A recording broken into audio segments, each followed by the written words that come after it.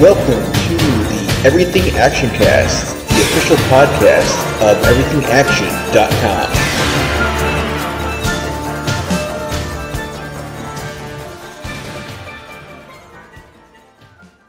Hello and welcome to the Everything Actioncast, the podcast week of August 7th, 2023. I'm your host, Zach.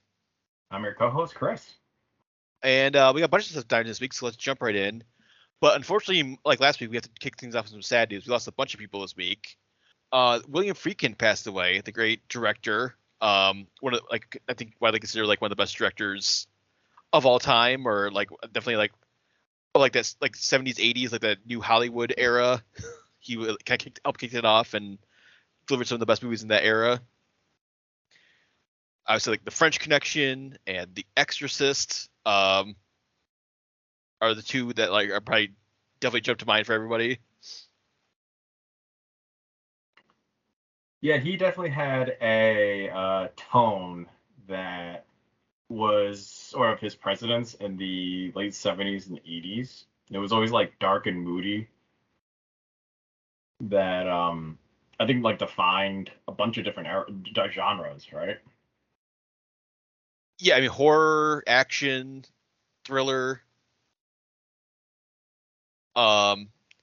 Definitely just one.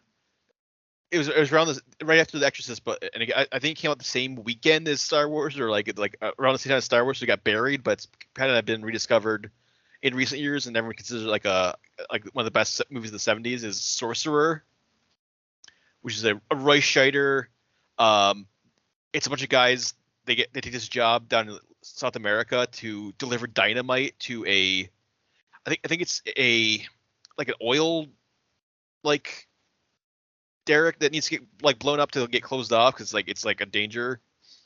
But it's like nitroglycerin. It's like, and it's this like insane, dangerous route through the jungle over like the suspension bridge, and one bump and the dynamite could blow up.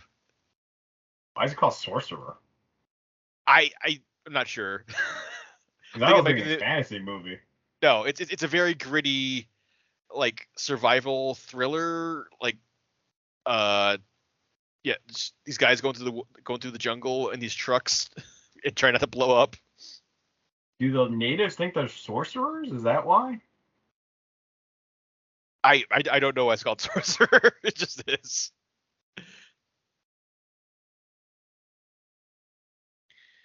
And then he also directed To Live and Die in L.A. and Blue Chips. And Blue Chips is the basketball one, right? Yeah, that was like Shaq's first big Hollywood acting debut, and then he obviously was in classics like Kazam and Steel. Yeah. I thought those movies were fun, but then I didn't know any better. One of his later movies is great is The Hunted, like the Tommy Lee Jones Benicio del Toro movie. Oh, he did that. Yeah. That deserves a rewatch. Yeah, that's an awesome Tommy Lee Jones versus Benicio del Toro. Sort of like Tommy Lee Jones trains guys to be basically Rambos, and then one of them goes. It's sort of like First Blood, but if Rambo was truly insane, like murdering people. I forgot what was the reason that he was like murderous. I think he went on a mission and then just like lost it because they made it. Because Tommy Lee Jones made them so like deadly and so intense. Like the training was so intense that like Benicio del Toro just like went nuts and started like, I'm still on the mission. Everything's the mission now. I'm gonna kill everyone.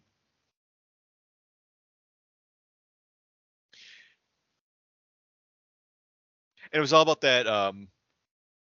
They did like the Filipino knife fighting, like the Sayak Kali.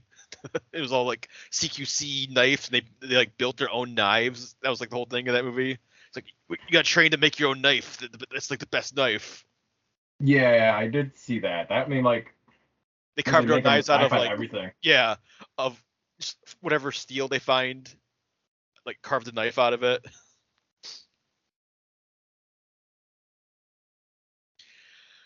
But yeah, tons of great movies from William Friedkin. Like definitely a talent that will be missed. Directing, he has one more movie coming up. It's a kind of courtroom thriller with Kiefer Sutherland called The Kane Mutiny Court Martial. That is coming out, I think, later. It's end of this year, like in the fall. So that'll be the final William Friedkin movie.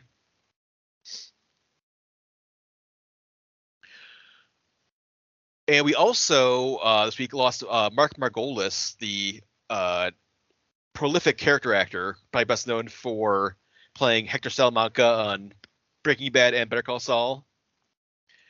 But was also one of those guys that appeared like if you name a show from like the last 20, 30 years, he was probably a guest star on it at some point.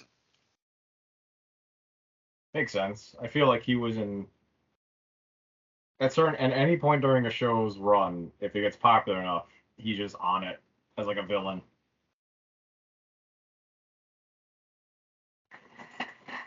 And then also period, if you throw back to the 80s and 90s, he was also in like Hannibal and End of Days and Scarface and Pi and Absolute Power and Ace Ventura. Where was he in Ace Ventura? Oh, he was the landlord. Yeah, yes. I forgot that.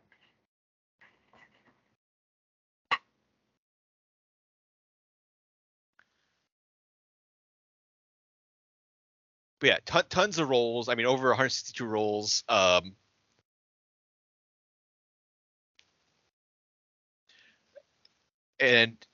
nothing coming up. So the last thing he was in was some episodes of Your Honor, which is the Bryan Cranston Showtime show. As Henry Salamanca. Yeah.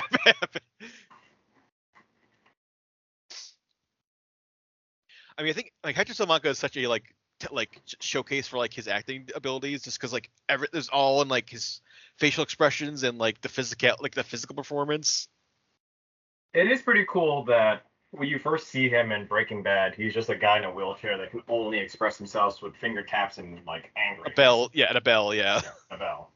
And now it's seeing him kind of before that fall is pretty cool.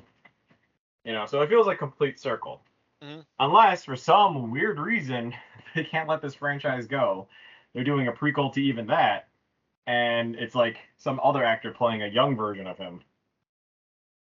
I hope not. I hope Better Call Saul is the end. Like that is the end point of the Better Call Saul, like the Breaking Bad universe. I don't know, man. You don't know the power of money and insane plot holes where there's like time travel and stuff. Give us the version where Walt's fine.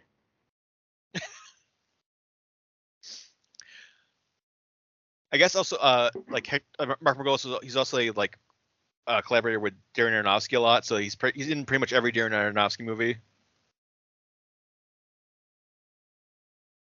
Like Working for a Dream and The Wrestler and The Fountain and. I still haven't seen The Fountain. It's like this.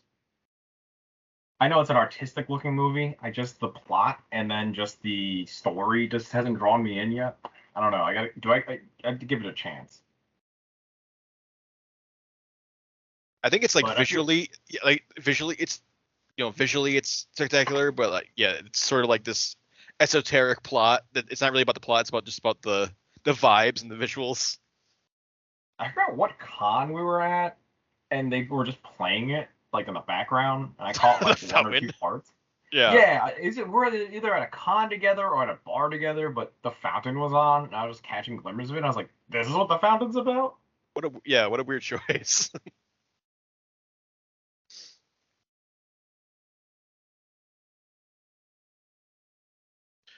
And then also this week we lost Johnny Hardwick, who was the voice of Dale on King of the Hill.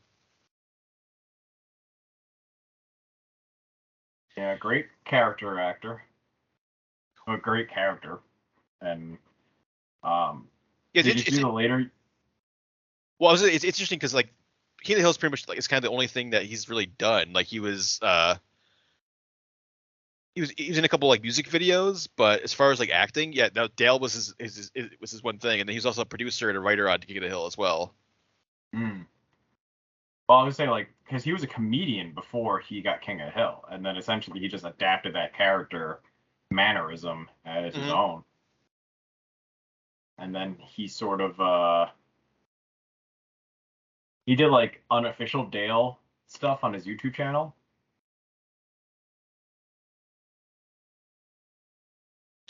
What's weird because he also appeared in, there was some sort of kart racing game that was like a Fox animation kart racing game, and he did the voice for Dale in that game. Hey. And he was working on the King of the Hill revival. It's going to be on Hulu, but apparently he did not finish his like the voice acting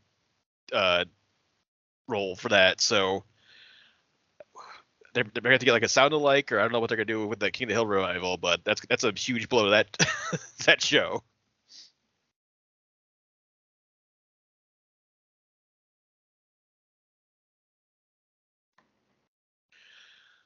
But yeah, so RIP to all three of those guys. You know, huge losses in the world of like character acting, voice acting, directing.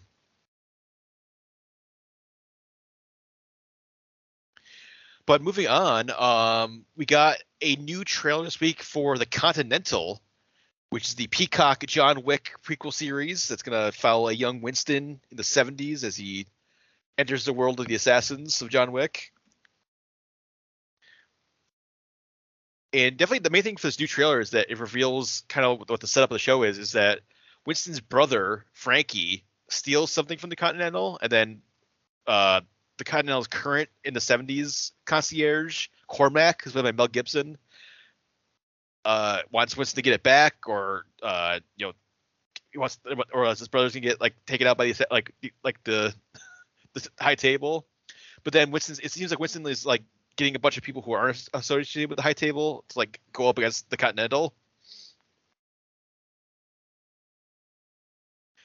So he's fighting them to start with, but then he's gonna somehow end up being the guy who runs the Continental in New York by the end of this. It's probably some agreement. I'm guessing it like his plan sort of goes right and then sort of goes wrong, but then it's like, okay, well, he's supposed to be clever, and I also feel like he's gonna betray his group.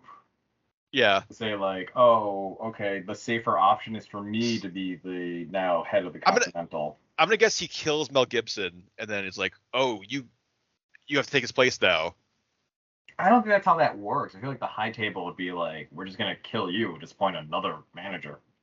Yeah. But it's gotta be something else, some other. Or it's like, yeah, he impresses the high table with like, oh, you managed to get all these people together to fight us, but let's put those skills to use for us, or it's like, I feel like you're giving him too credit.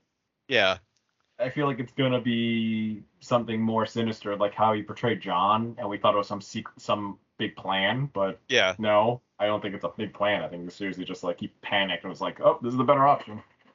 Or it's probably like his brother gets captured or is about to get killed. It's like either like join us or kill your brother, like that, because that's what Donnie Yen's deal was. That's why he was like always still under the high table, was because they had his daughter hostage basically. True. I also feel like it's not quite like I don't know. He never mentions his brother in the series. Yeah. So that's why I'm like, tacked on. Yeah, I don't think Frankie's making it through these 3 episodes. But I mean, action-wise, looks pretty awesome. It's got like all the crazy John Wick characters and assassins in action you would expect, hopefully. And it's going to be 3 episodes. Each episode is going to be basically 90 minutes or more, so basically 3 movies as a limited series. And it's going to start September 22nd on Peacock, and then each week after that for 3 episodes. So definitely excited to check that out. Hopefully it lives up to the John Wick universe. And then we also got the trailer for season, I think, 14 of Archer, the final season of Archer. I can't believe it's here. Yeah, after all these years, it's finally wrapping up. It's the one last job or one last series of missions for the agency, as they're known now. And it seems like the big thing this season is that Lana is running the agency and is trying to like get jobs that make them money, but also like try to help the world. But then obviously that's really hard to do when like you have like Archer and all the other people, Pam and Cheryl and everyone just like trying to like do whatever they want.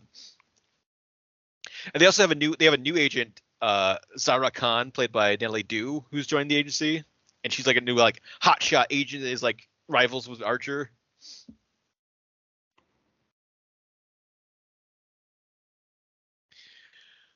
But yeah, I mean, it looks like typical Archer wackiness going on.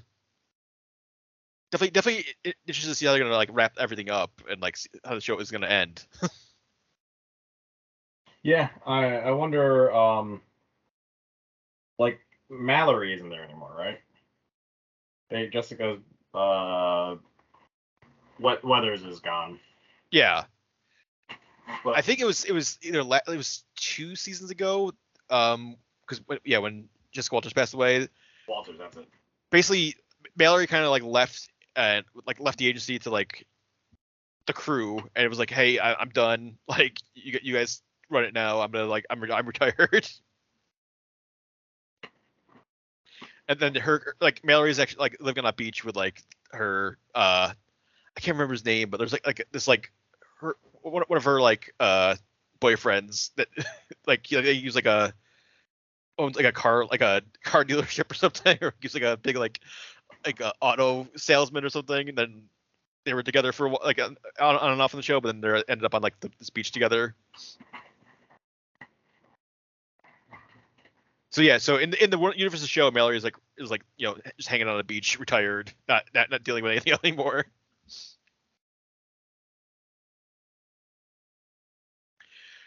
But yeah, the final season is going to kick off August 30th on FX, and then FX and Hulu the next day. Have you been keeping up, Chris, or are you like way behind? Or I'm way behind, way behind. Have you gotten to like even like the coma seasons? Nope. I just didn't bother because I was like, I'll get into it later, and then I just let like time pass. Mm-hmm. A lot of time pass if you can't tell by now. I mean, 13, 14 years in it. I mean, it's still good. I mean, it's still like super clever writing, and the cast is amazing. So it hasn't really dipped. I mean, some people didn't like some of like the coma seasons because they were like exploring different genres. Like one was like a Star Trek show like season, and then one was like a pulpy like adventure season, which some people wanted to be back to more of like classic like spy Archer. But I thought all those seasons were pretty fun because it was a fresh spin and everything, and like all like, these characters in, like different settings and getting to do like different things like Archer Noir and then they had like the Archer Vice season, which is great, like where they were all just like trying to they became like cocaine dealers for a season.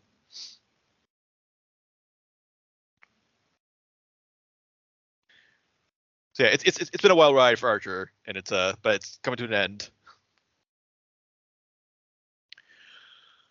So moving on, last bit of news for this week is we found out there's going to be a Bruce Lee anime series. It's in development. Shan Lee, Bruce Lee's daughter, is developing the show along with Shibuya, which is some sort of website or streaming service, or like they put out like anime series. So they're ones that are going to have this Bruce Lee series, and it's going to be called House of Lee. It's going to come out next year.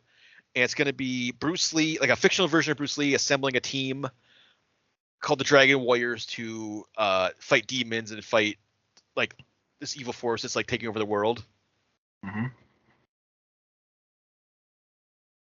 It's weird to see like fictional actors and characters come back. I mean, it's nice to have the blessing, but I'd rather have more seasons of the Warriors, like the things are like HBO Max show. inspired by him and not directly like here's Yeah, Bruce Lee, yeah. like anime Bruce Lee. Because I'm thinking it's the same problem with that Elvis show where people were just like wishing it was just something else. Mm-hmm. Then I haven't heard like I've heard basically the like Elvis show was okay or not. You know, it just was like it's a thing. We haven't talked about that Elvis show. I think me and you have not seen it. I have not seen it yet, so.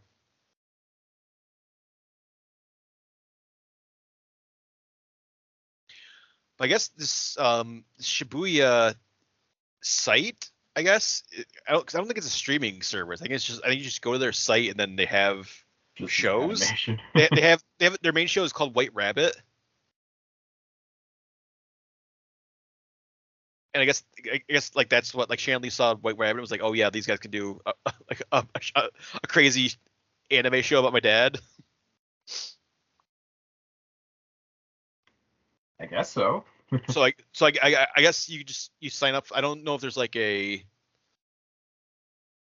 Doesn't look like there's a fee or something, but it's kind of a weird, definitely a weird, like place to put like a big like Bruce Lee show. You think it'd be like Crunchyroll or something? Yeah.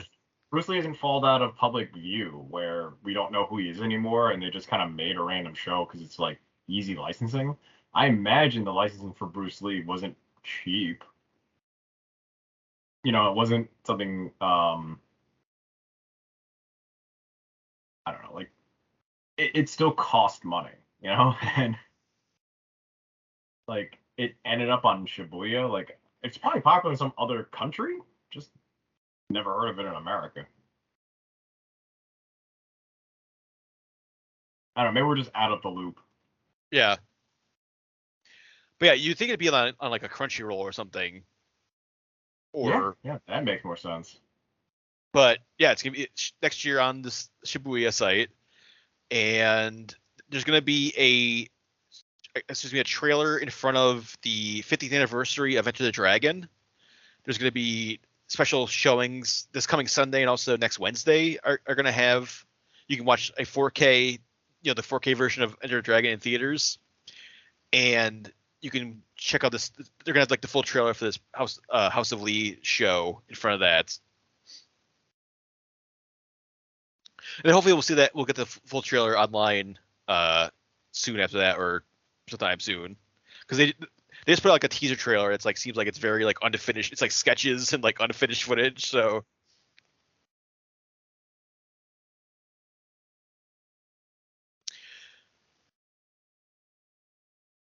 but yeah, I guess we'll have to keep an eye on that and then see what it is. Maybe we'll have to sign up for this whatever this Shibuya. Have to figure out how you sign up for Shibuya when this comes out and check it out. And that's it for Newspeak. So let's jump into show and tell. And Chris, speaking of martial arts and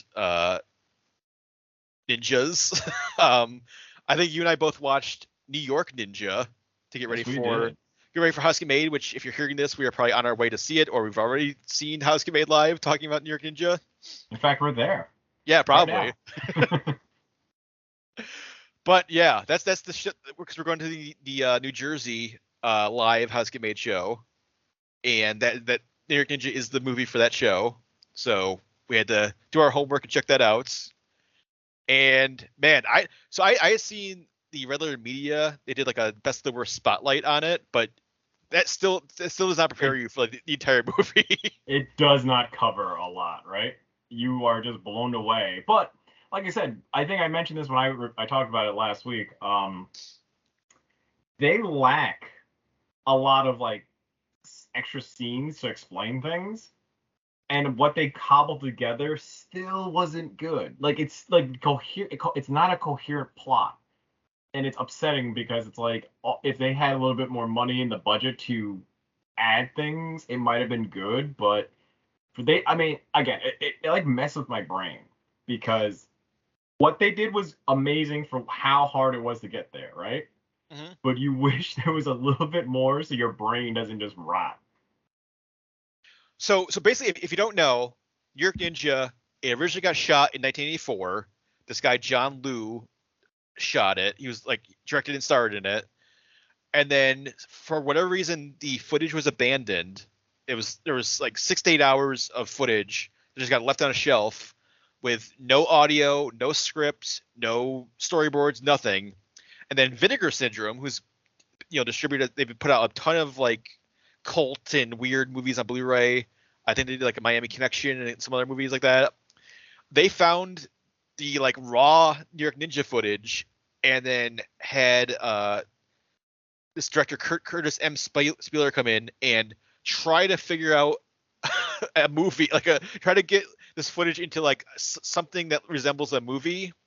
And then they had to dub in all the audio and so like new music. They had to get a bunch of people, like they got like Don the Dragon Wilson and Cynthia Rothrock and Linnea Quigley to like dub over the footage because they had this footage they had no audio whatsoever. So it's a crazy mess of a movie that they got like it is like so Vinegar Syndrome just had to basically figure out like how like what we have to like make this into like something that like is like kind of coherent, and they kind of, but then still not.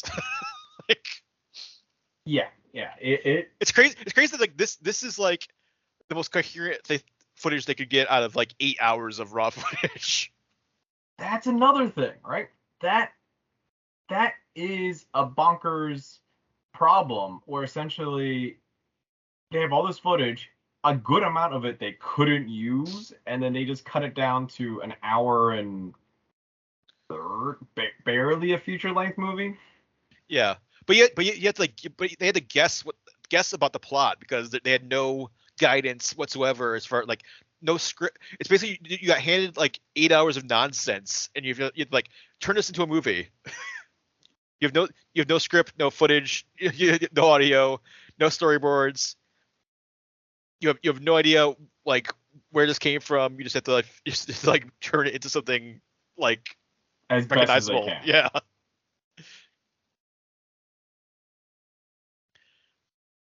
But yeah, it is. I mean, it's so crazy. Like just all these different scenes of just like the ninja fighting random gangs who seem like they're supposed to be like the warriors, sort of, because they have some of them are like sort of like coordinated with like masks or tape on their face or something. It seems like they're supposed to be like different gangs or like these like coordinated gangs, but then who do they work for? They work for the plutonium killer. So all the gangs work for the killer, or just the one gang works for the killer?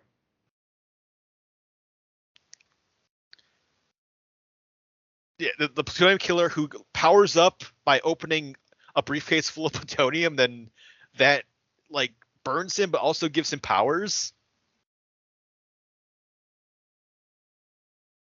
But he also can burn people with the plutonium because he kills one woman. I guess he kills her. Well, I don't think he doesn't kill her with like his burning powers. He strangles her. Yeah, right. But he does put he puts his hands on her back, and then her back starts burning because he has like he's radioactive. And then he uses but his main weapon is darts. Like he has like poison darts or. Oh, I forgot about that dart. It's like one scene. Well, that's like his main weapon for like the whole movie is that he is like just like ride around his limousine and just like shooting people out the window with his dart gun. That happens in one scene, Zach. Just one scene. Right, the cameraman. Yeah, that's it. And then we never see that dart thing again. I feel like he like pulls it out a couple times. Who does he use it against? I don't know if he uses it, but he just kind of like is like, I have this dart gun. Like, no, that's just one scene. Doesn't he use it when like the guy when he drives himself to like that meeting with the one gang, and then he fights them for some reason, but then they're like, oh, go find me more women or something. No, he shows up as the fake driver. Yeah, and then he has a gun. And then the ninja shows up and ruins that. And then like the other gang can't figure out if they should kill the boss or fight the ninja. Is that the scene where they throw like the tennis net on the ninja? Yeah. And then he does like a crazy like reverse, like he does like a reverse jump, like 50 feet in the Onto air. the rafters. Yeah. Yeah. That's the same scene, Zach. Like that's Yeah. not like another part. And then that's like at the like third act. And they cram as much as they can in that last part. Like that's how it starts in the third act. Is like the gang going, "Hey, we're getting sick of listening to the plutonium killer. We want to know who you look like for some reason." And then they were gonna like kill him to be in charge of the gangs. Mm-hmm. But then we still can't figure out where they're storing these like people in that warehouse by the ocean or like by the sea. Yeah, so the plutonium killer is a serial killer, but he also is like a human trafficker because he's abducting women and locking them in a lair, and then he's selling, murdering one or two of them. Yeah, and he's selling them to a British guy called the Pale Man, but the Pale Man is actually an Interpol agent who wants to take down the plutonium killer and also rescue the women, but his plan is to just let the women be tortured and like held in this dank dungeon for like God knows how long until he gets enough women to rescue. Like he's not doing anything. Like he's just coming back to like the plutonium killer and be like, I need more women, give me more women. And so like more and more women are being like kidnapped, locked, like tortured, locked away in this dungeon, and then at some point the Pale Man will help them or like finally start like arresting them. Maybe, but this is after Interpol has been like keeping tabs on the plutonium killer. Yeah, the Pale Man is an Interpol agent. He's like, I work for Interpol, and like, because at one point he finally tells, like the detective and the ninja, like, hey, or so he tells someone like, hey, I work for Interpol. I know what they stop some of these murders. Yeah.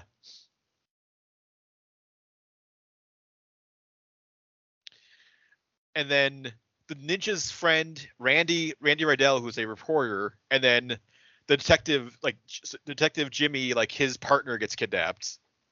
Who I love, the partner's just always wearing an like I Love New York Ninja shirt the entire time. The partner. The woman who like has like she's wearing like a I Love New York Ninja shirt, and then she does like when they're in like the lair at the end, she does like a little bit of karate. The reporter? No, there's two separate characters. There's like the reporter, and there's the detective's partner who wears like is wearing a red skirt, and then she has like the I Love New York Ninja shirt. Yeah, so but she's supposed to be dressed up as a ninja fan. Yes, that was like the sting operation. Yeah, and that's who Cynthia Rothrock voices is the partner. Yeah. You know what's crazy? It's like at certain scenes you can't tell the difference between the reporter and then the detective. They look almost alike. Mm-hmm. And also the ninja's like murdered wife is also like kind of looks the same as all of them too. They all have like they're like all kind of similar looking. Yes, and it's confusing because when we're trying to figure out like, oh, did something tragic happen, or like how does the reporter know kung fu now? We're like, what? Well, I do love that like the partner, like the police partner, like.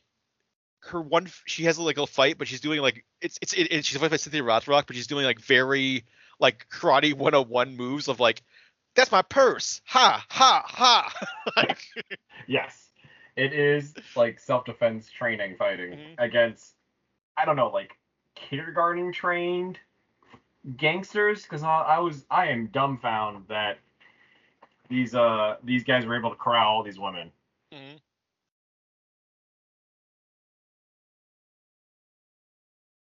But I mean, I enjoyed it. Will I want to watch it like more again? No. Like I watched it with my fiance and was like, it was a lot for her to take in. Yeah, it's definitely worth watching once especially if you love like Miami Connection or like Dangerous Men, that kind of movie. This one definitely felt more like Dangerous Men to me, where it's just like yes, it's just like absolute nonsense of like, how did someone make this, or why did someone make this, or like. But that's the problem. So when you ask yourself, like, this wasn't intentional. Whoever made this originally was like, I can't honestly finish this movie. Like, I'm just gonna dump the film somewhere. And like, good for them, because holy shit, I couldn't imagine that version of the cut, right? Mm-hmm. Then you get Vinegar Syndrome, who were just like, great, let's make a movie with this. We paid $1 for this film. let's just compile the best of footage Mm-hmm. and see what we get. But it's like the effort it made still wasn't good. It's like a great movie to watch to appreciate editing technique, right? Like to see how good they edit it. But it's not good in a way that's like entertaining. Because at least Miami Connection, it's got a good like original soundtrack that the movie made. Yeah. And then it's got like a hilarious like filming production problem and ego like acting, because this movie's also an ego project too. The main ninja guy, the main character, is also like the co-producer of this. So and the original director and the star. yeah. So it's a classic written, directed, starring, produced by this one guy. So it's like a vanity project that obviously like I get it, right? Mm-hmm. Problem is that like he was like, I can't release this movie. He at some point knew like I sank too much money. I need to stop and let's not talk about this. Well, I think they ran out of money, and then there's an interview with like the original like special effects artist who had like $100 budget, and then they're like, yeah, he's like, we had literally no money, and then we ran out of the money we had. But like Vinegar Syndrome did like it hired the like a good synth band. It got like a fun cast to do this for like an afternoon to like record lines. You know, I get that vibe. Yeah. But like if you're trying to watch it like a full movie without knowing the history about it, different experience. I like at the end of the movie it like apologizes and says like, hey, like we did the best we can to credit who we think these people are. Yeah. Did you see that part? Mm-hmm. So, like I say, like it's a great. This movie is like definitely a movie watcher's movie. You have to be a fan of like bad movies. You have to be a fan of that decade. You have to be a fan of like guerrilla movie making and like I guess a meta movie, because if you don't know the history and you just threw this movie on, you're just like, this is terrible. But it's like, yeah, it's intentionally terrible. Yeah. But it's like also not their fault. Like, you know, it's like it's just what they think this is what's gonna happen. I mean, there's definitely lots of great just like random moments throughout the whole thing, like the roller skate fight where like the ninja has roller skates for one scene and he never uses them again. That was filmed very illegally. If you see backgrounds and just like the people, that was like, okay, let's just film before we get stopped or someone asks us like what we're doing. And there's like little things like I love when they find that woman's body that got murdered by the plutonium killer, and she's in like a garbage can, and then they're like, we gotta get this body to the morgue, and then the cops just like lift it up, the garbage can up, and just move it like a couple feet and then leave. Everyone just like walks away. Like, I feel like that should have been an edit, and they didn't know what to do, so the actors sort of improvised, and then they just left it in for the film reel. But they never filmed a follow-up or anything, because we just assumed that woman's still there for the rest of the movie. This dead body in this trash can, like no one came to collect. And then also in the beginning too, like when the ninja's wife gets murdered, and then she kind of flops down the railing, like very slowly. Because I think she get shot once, and then she got shot like in the shoulder. Then she got shot again. Because she got shot in the shoulder. I'm like, she's dying. She got shot in the shoulder, and she's like, but then she like rolls down the subway stairs, and then the guy Switchblade comes in, or like no, Freddy Cufflinks is the guy that comes in and stabs her. Freddy Cufflinks. Yep, that's the character's name that they gave him. I did not know anyone's name. That was another part. Like they said it one time and then that was it, and no one repeats names again. Well, you learn everyone's name during the credits, when then you get to see like who voiced them. And then because I think Vinegar Syndrome came up with all these like random names, except for they knew John Liu, and then they knew Nita, because they would say like, I love you, Nita, after she's murdered. And then just like John is like on the roof, just like at the world's saddest birthday party. Okay, I did understand that birthday party, because I couldn't figure out like, I think John Liu's Chinese, so it's like, oh hey, like did his wife not understand who he is either, and was just like, yeah, you're Japanese, here's like ninja gear and a katana. Like I was confused by that. But it was to surprise him that she's pregnant too, and then it was like, here are some swords to bring to the house. Well, I think it was her birthday party, or was it his birthday party? It was his birthday party. It was his birthday. And that's why he smacked. That's why she gave a photo of herself to him. Yeah. And But then the balloons all say, "I love Nita," or "I love you, Nita," or something. Maybe he bought the balloons. Yeah. We still don't know. Like, he doesn't see the body. It just sort of happens like that same day. Because right? the opening is that first scene is like very Tommy Wiseau in the room, which is like, "Hey, by the way, I'm pregnant." Really? Okay, I'll see you later. Bye. Bye. And then she gets instantly like murdered. Wait. Is the kid? It's the same kid. The kid that he like adopts as a rock. Yes. It's the same kid that gets accosted by like the people, like the village people gang. That was such a weird thing too. Just like the whole middle of the movie is, well, you're my son now. We're gonna go fishing. I'm gonna fish in New York Harbor, spearfish in a Speedo.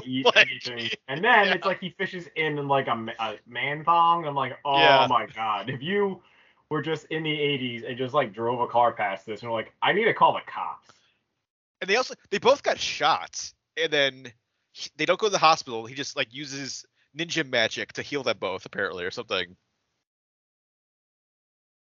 That's right. Like, he gets shot because he's doing a dumbass backflip. And then the kid gets shot for protecting the ninja. And then the kid forms a child soldier army of I Love Ninja fans that go around beating up the gangs. My insane theory is that in the several weeks that we fast forwards, he's been saving all these kids. So that's why they're huge fans of him. Yes, because it says several weeks later after Halloween. Like, it's Halloween, the plutonium killer kills that woman, and then it's like several weeks later, and then it's like... So the New York Ninja has been going around recruiting children. Because these kids are willing to, like, die for the ninja. And making merchandise. Yeah. It's crazy. Mm-hmm. But we can talk more about this, but we'll definitely do a follow-up later after how this get made. I don't know. I'm saving good questions for them. I've got, like, one or two cocked and ready, just in case I somehow get down there to talk on the mic. Mm-hmm. So, did you check anything else besides New York Ninja, Chris? I saw 65. Okay. So I finally saw that. I didn't mind it. I enjoyed it. It was better than I thought it would be. No, it's perfect. I kind of wish it stuck to one thing instead of trying to be like two things at once or three things at once. Yeah, it's a perfectly fine, sci-fi movie. You get what you kind of get what you pay for. If you want to see Adam Driver fight dinosaurs, you see Adam Driver fight dinosaurs. Like, did you get the vibe that it wanted to be like family friendly at times, especially with the teen when he meets like the other girl, like the I guess the non whatever language he speaks, space language, and she's from a different part of the planet they're both from, that is not Earth and not the future Earth. They're from a different planet altogether. Yeah, I actually kind of prefer this movie wasn't on Earth and it was just straight up these people are on a Earth-like planet and they have to survive it. Because my thing is these people, as soon as they get rescued, are gonna turn around and be like, "Fuck this planet, never go there. It sucks." Mm-hmm. And that's why we never meet these aliens for millions of years. Well, conveniently, all their technology got destroyed because they landed there like 3 days before the asteroid hit that destroyed because the dinosaurs go extinct. So right. But like I said, I kind of prefer if they, in my head, like if they just didn't call this Earth, mm-hmm. and then they leave it alone as a alien planet. Like, it's a very high concept. It's also very disconnected, but there's enough about the movie that you can just assume this is the future and be fine with it. But the fact that they are on Earth before the big, like, I didn't think of the Big Bang was, or not the Big Bang, the asteroid, the Mega Killer, the Armageddon one was gonna be there. And also, the dinosaurs are very odd looking compared to like other dinosaur movies or other like Walking with Dinosaurs or something like that. So you could definitely sell them as like alien dinosaurs. Like my also theory is this is because of that Will Smith movie After Earth. Oh Or God, yeah. Yeah, it's like let's not go that route because essentially this is the same movie, except with the fear thing and that there's actually a better chemistry going on. Yeah.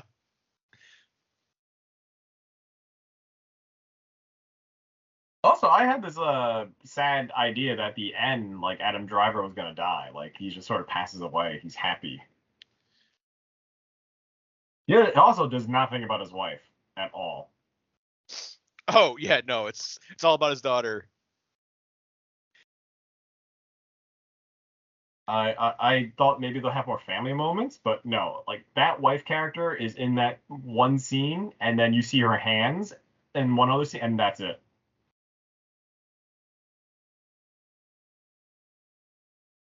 And I guess his daughter passed away before he left on the mission. Or during, like he was getting transmissions during the flight, because it was going to be like it was going to be like 3 years, or whatever it was going to be, or however many years it was going to be. He was going to be away, but then she had space cancer, whatever her disease was, and then she like died while he was away. Whatever company he was working for that was promising treatment, but were they withholding the treatment until he completed the journey? Because he was taking the job to earn, so they had enough money to get her treatment.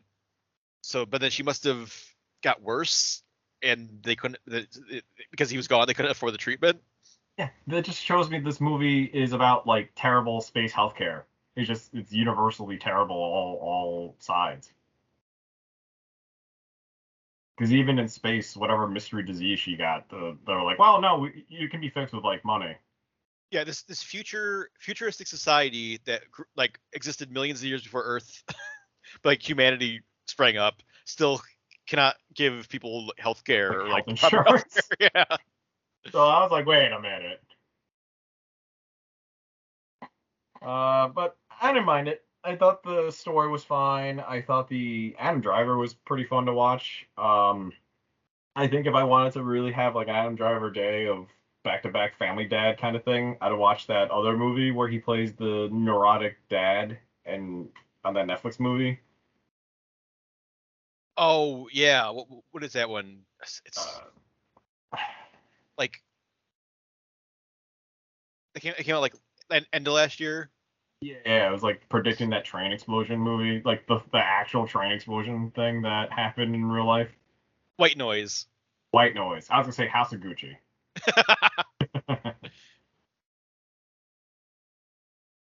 But yeah, White Noise. I feel like Netflix was like sort of like, huh? What do you want to see? Huh? This next? But yeah, I definitely want to see White Noise at some point.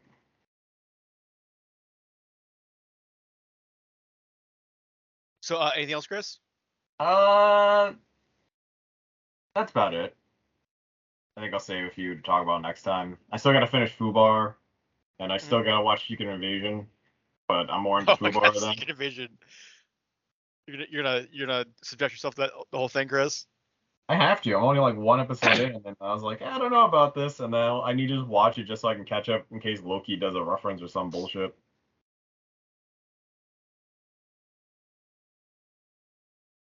What about you? What have you been watching?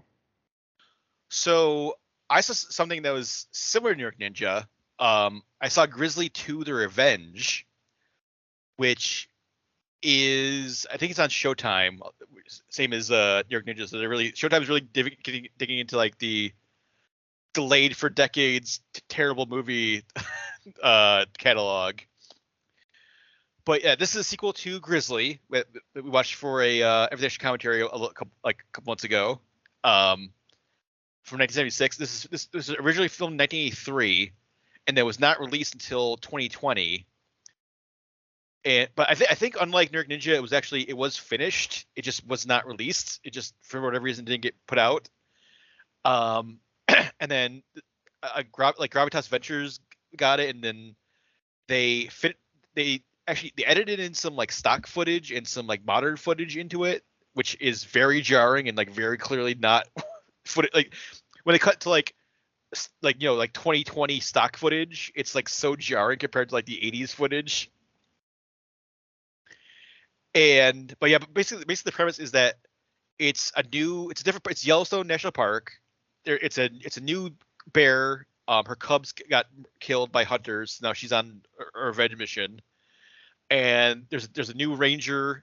None of the characters from Grizzly show up. It's like a totally separate. It's just in name only sequel to Grizzly, and it's also like a giant bear movie again. Wait, does another bear expert show up and does nothing? So that's probably the best part of this movie is that John Rhys Davies shows up as a like French Canadian bear hunter named Carl Bouchard, and so he talks like the third person. It's like Bouchard's seen a lot of bears. Like, wait, when did this movie come out? 1983. Oh well, that's when it was shot. That's when it was shot, and then it came out in 2020 finally. The only other interesting thing about this movie is that the first 5 minutes features very, very young, very, very unknown George Clooney, Charlie Sheen, and Laura Dern. What? So they're like these like kids going to, because the whole premise of the movie is that there's going to be a giant rock concert in the Yellowstone, but then this bear starts running around, and so like the chief ranger's like, we got to cancel the concert, and then there's the woman who like apparently owns the park. She owns Yellowstone or something. It's like, no, we're not gonna cancel this concert. It's gonna make us a ton of money. So they're trying to like stop this bear before like because like thousands of kids are coming to this rock concert. And there's a giant grizzly bear running around. But basically, Charlie Sheen, George Clooney, Laura Dern are kids going to this concert, and then in the first 5 minutes, they all get murdered by the bear. But that was weird to think of young Charlie Sheen, but it's weird to also think that Laura Dern and Charlie Sheen are the same age then. Mm-hmm. And George Clooney. Huh. So yeah, that was like the big selling point of when it finally got released in 2020. Was like, look, this is a movie with Charlie Sheen, George Clooney, and Laura Dern. They're the stars. Then it's like, no, they're not the stars. They're just on the poster. Yeah, like, that's the more accurate switch. Yeah. But yeah, it's so much. It's so much worse than the first Grizzly. Like there's barely any bear attack stuff. There's a lot of like bear cam, but not a lot of bear kills. Like there's like no fun like bloody kills at all. The whole last act of the movie is just like basically just a concert. Like you're just watching like terrible like Euro rock concert, 80s concert stuff. Oh. It's like look at they're just filming the rodeo, like, right? They're just kind of killing time. It's like I don't know if I think it might have been this like festival or something might have been going on like at the same time or something, and they're like, oh man, we can film this movie while they're doing this rock festival in Hungary. But then the funny thing is they apparently they thought they didn't have enough footage, so they sub in like what's clearly like a band from like 2020, like a current band. They just play like a YouTube video of them, where it's like they're supposed to be on stage at this 80s rock festival, but then it's like the footage is them in like a room, like a modern. It's like this modern band in a modern room. And it's just like, this is not. How did you think this would work? See what I mean? Like they did the thing I mentioned of just, okay, we just have a bad movie, we need to fill in the blanks, but instead of making the story make sense, they just shot more extended footage. It is sloppy. Like it is so sloppy the way they put like just shove like drone footage in or like nature footage or stock footage. Does the footage change quality where there's just like an HD? 1000%. Like it's like you have like 80s, like you can clearly tell it was shot in the 80s, and they'll cut to like crystal clear HD like 2020 footage of like a band or like people walking around, and it's like, wow, they couldn't even bother filtering it. You know, at least you can. It costs money to filter to look like VHS, but you can essentially just film the VHS, like film the HD footage with a VHS camcorder, and you get the quality. Like, you know, you could fake it. Yeah. I mean, there's stuff like if you're looking at the concert, like the crowd at the concert, it's this 80s, like super 80s, like German, Like and then it's like an 80s rock crowd, and then so in like the same scene there'll be like a crowd shot of the 80s kids at the concert, but then like one shot will be clearly like stock footage from like some sort of like whatever film editing software they had of like Gen Z millennials that are dressed not dressed like the 80s at all, and clearly not in the 80s. And it just totally like incongruous. does not match anything.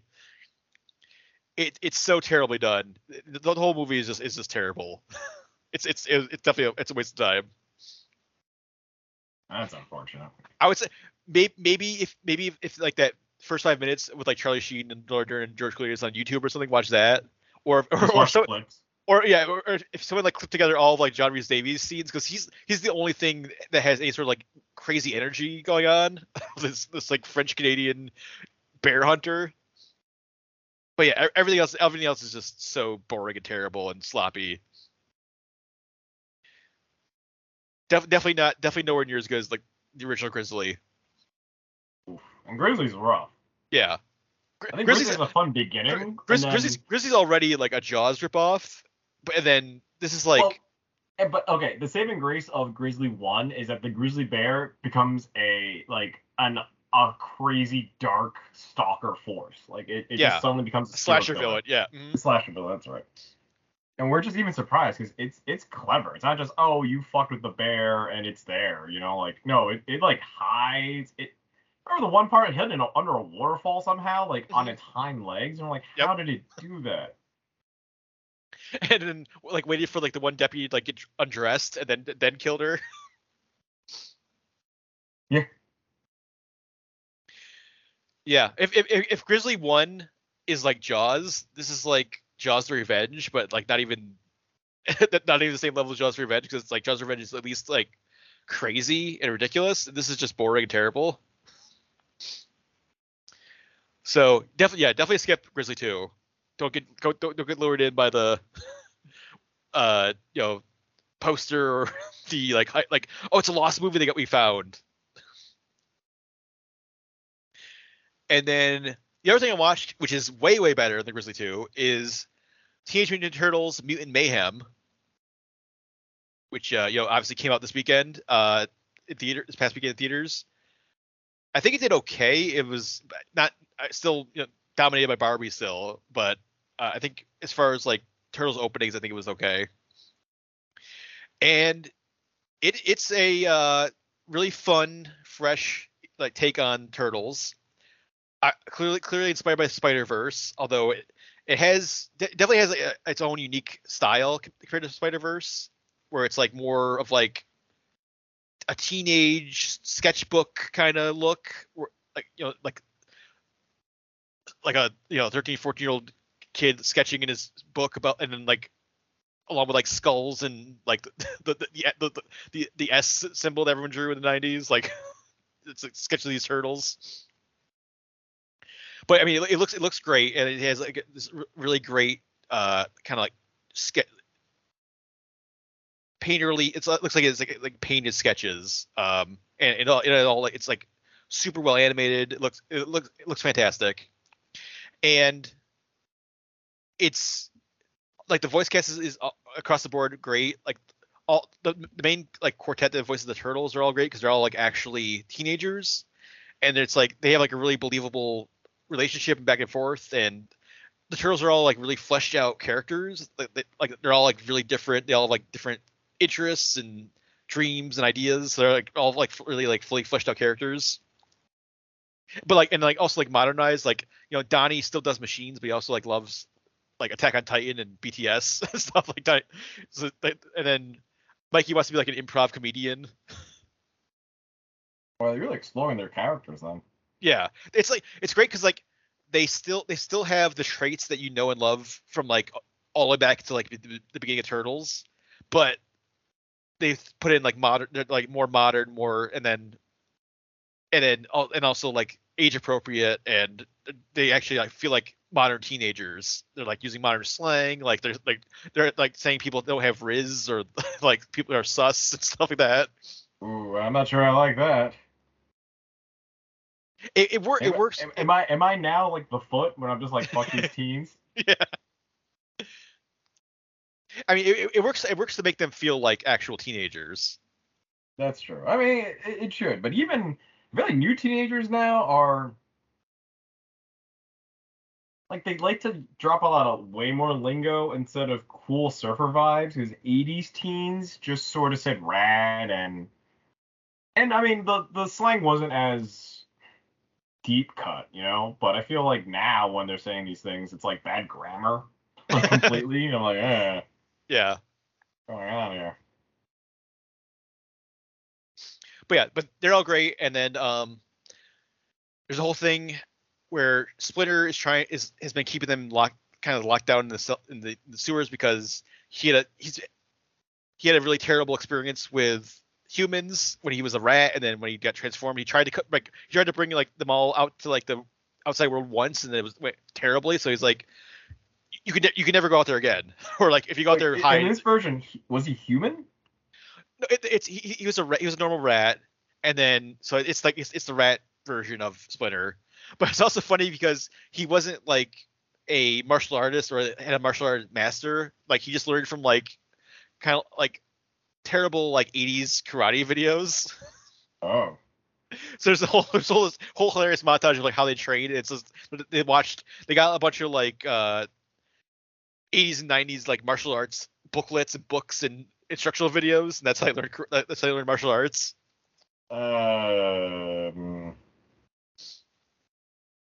It's funny. It's funny in the context of the movie. Like it's a really funny montage of like especially when you think it's gonna be like a sacred school and all that. But I guess now that doesn't mean that the turtles and like the and then the Foot have like a relation, because there's no Foot in this one, right? No, not in this movie. Wait. Does that mean in the sequel, the Shredder also watched those shitty videos and had his own montage of learning karate? Yeah, I don't know. It's basically like Splinter had like watched Splinter and the Turtles watched like Tiger Schulman videos to like learn karate, basically. No, I get it, but it's funny because then that means like so did Shredder if they have the same ideology of karate stuff of like the core basics. Well, there's no indication in this movie about any relationship to the Foot or Shredder or anything. There's like it's funny to tie in. Mm-hmm. Yeah, the main villain is Superfly, who's voiced by Ice Cube, who is a housefly that got mutated by Baxter Stockman, became like this giant fly, and then he's got the whole gang of like other mutants with him who are all really funny and great. Like Paul Rudd voices Mondo Gecko. It's like Paul Rudd seems like he's doing like a Pauly Shore impression. It's like, hey buddy, like what's up? I'm Mondo Gecko. And then he and Mikey like instantly hit it off. And they're like, I love your vibe, man. And then like Natasha Demetrio from Wind of Shadows is basically Nadja playing Wingnut. That's cool. And then like Rose Byrne is Leatherhead, and she's doing like an Australian accent for Leatherhead. Is Leatherhead a girl? Yeah. But like super like Australian, like crikey.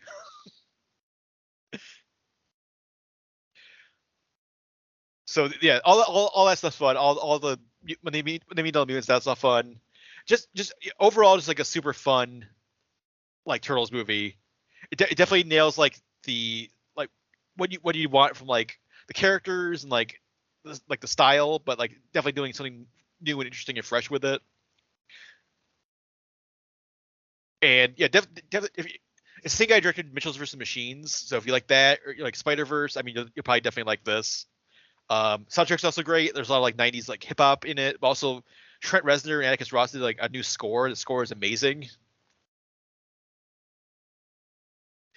So yeah, I was like definitely if you're a Turtles fan, check it out in theaters, or if you need to wait, check it out when it comes out on like streaming or something. But well worth checking out. It's a really fun new take on Turtles. And then that's it for me this week. So we wrap things up. definitely head over to the site. We've got all of our usual features there. We got all the trailers we talked about.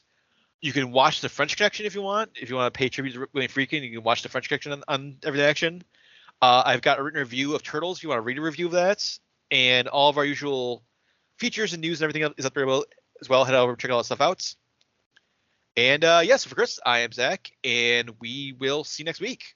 For more Everything Action, head to www.everythingaction.com. You can also follow us on Twitter @EVAction, on Facebook by searching for Everything Action, and follow us on Instagram @everything.action. You can also subscribe and get more episodes on Stitcher, Apple Podcasts, and Spotify.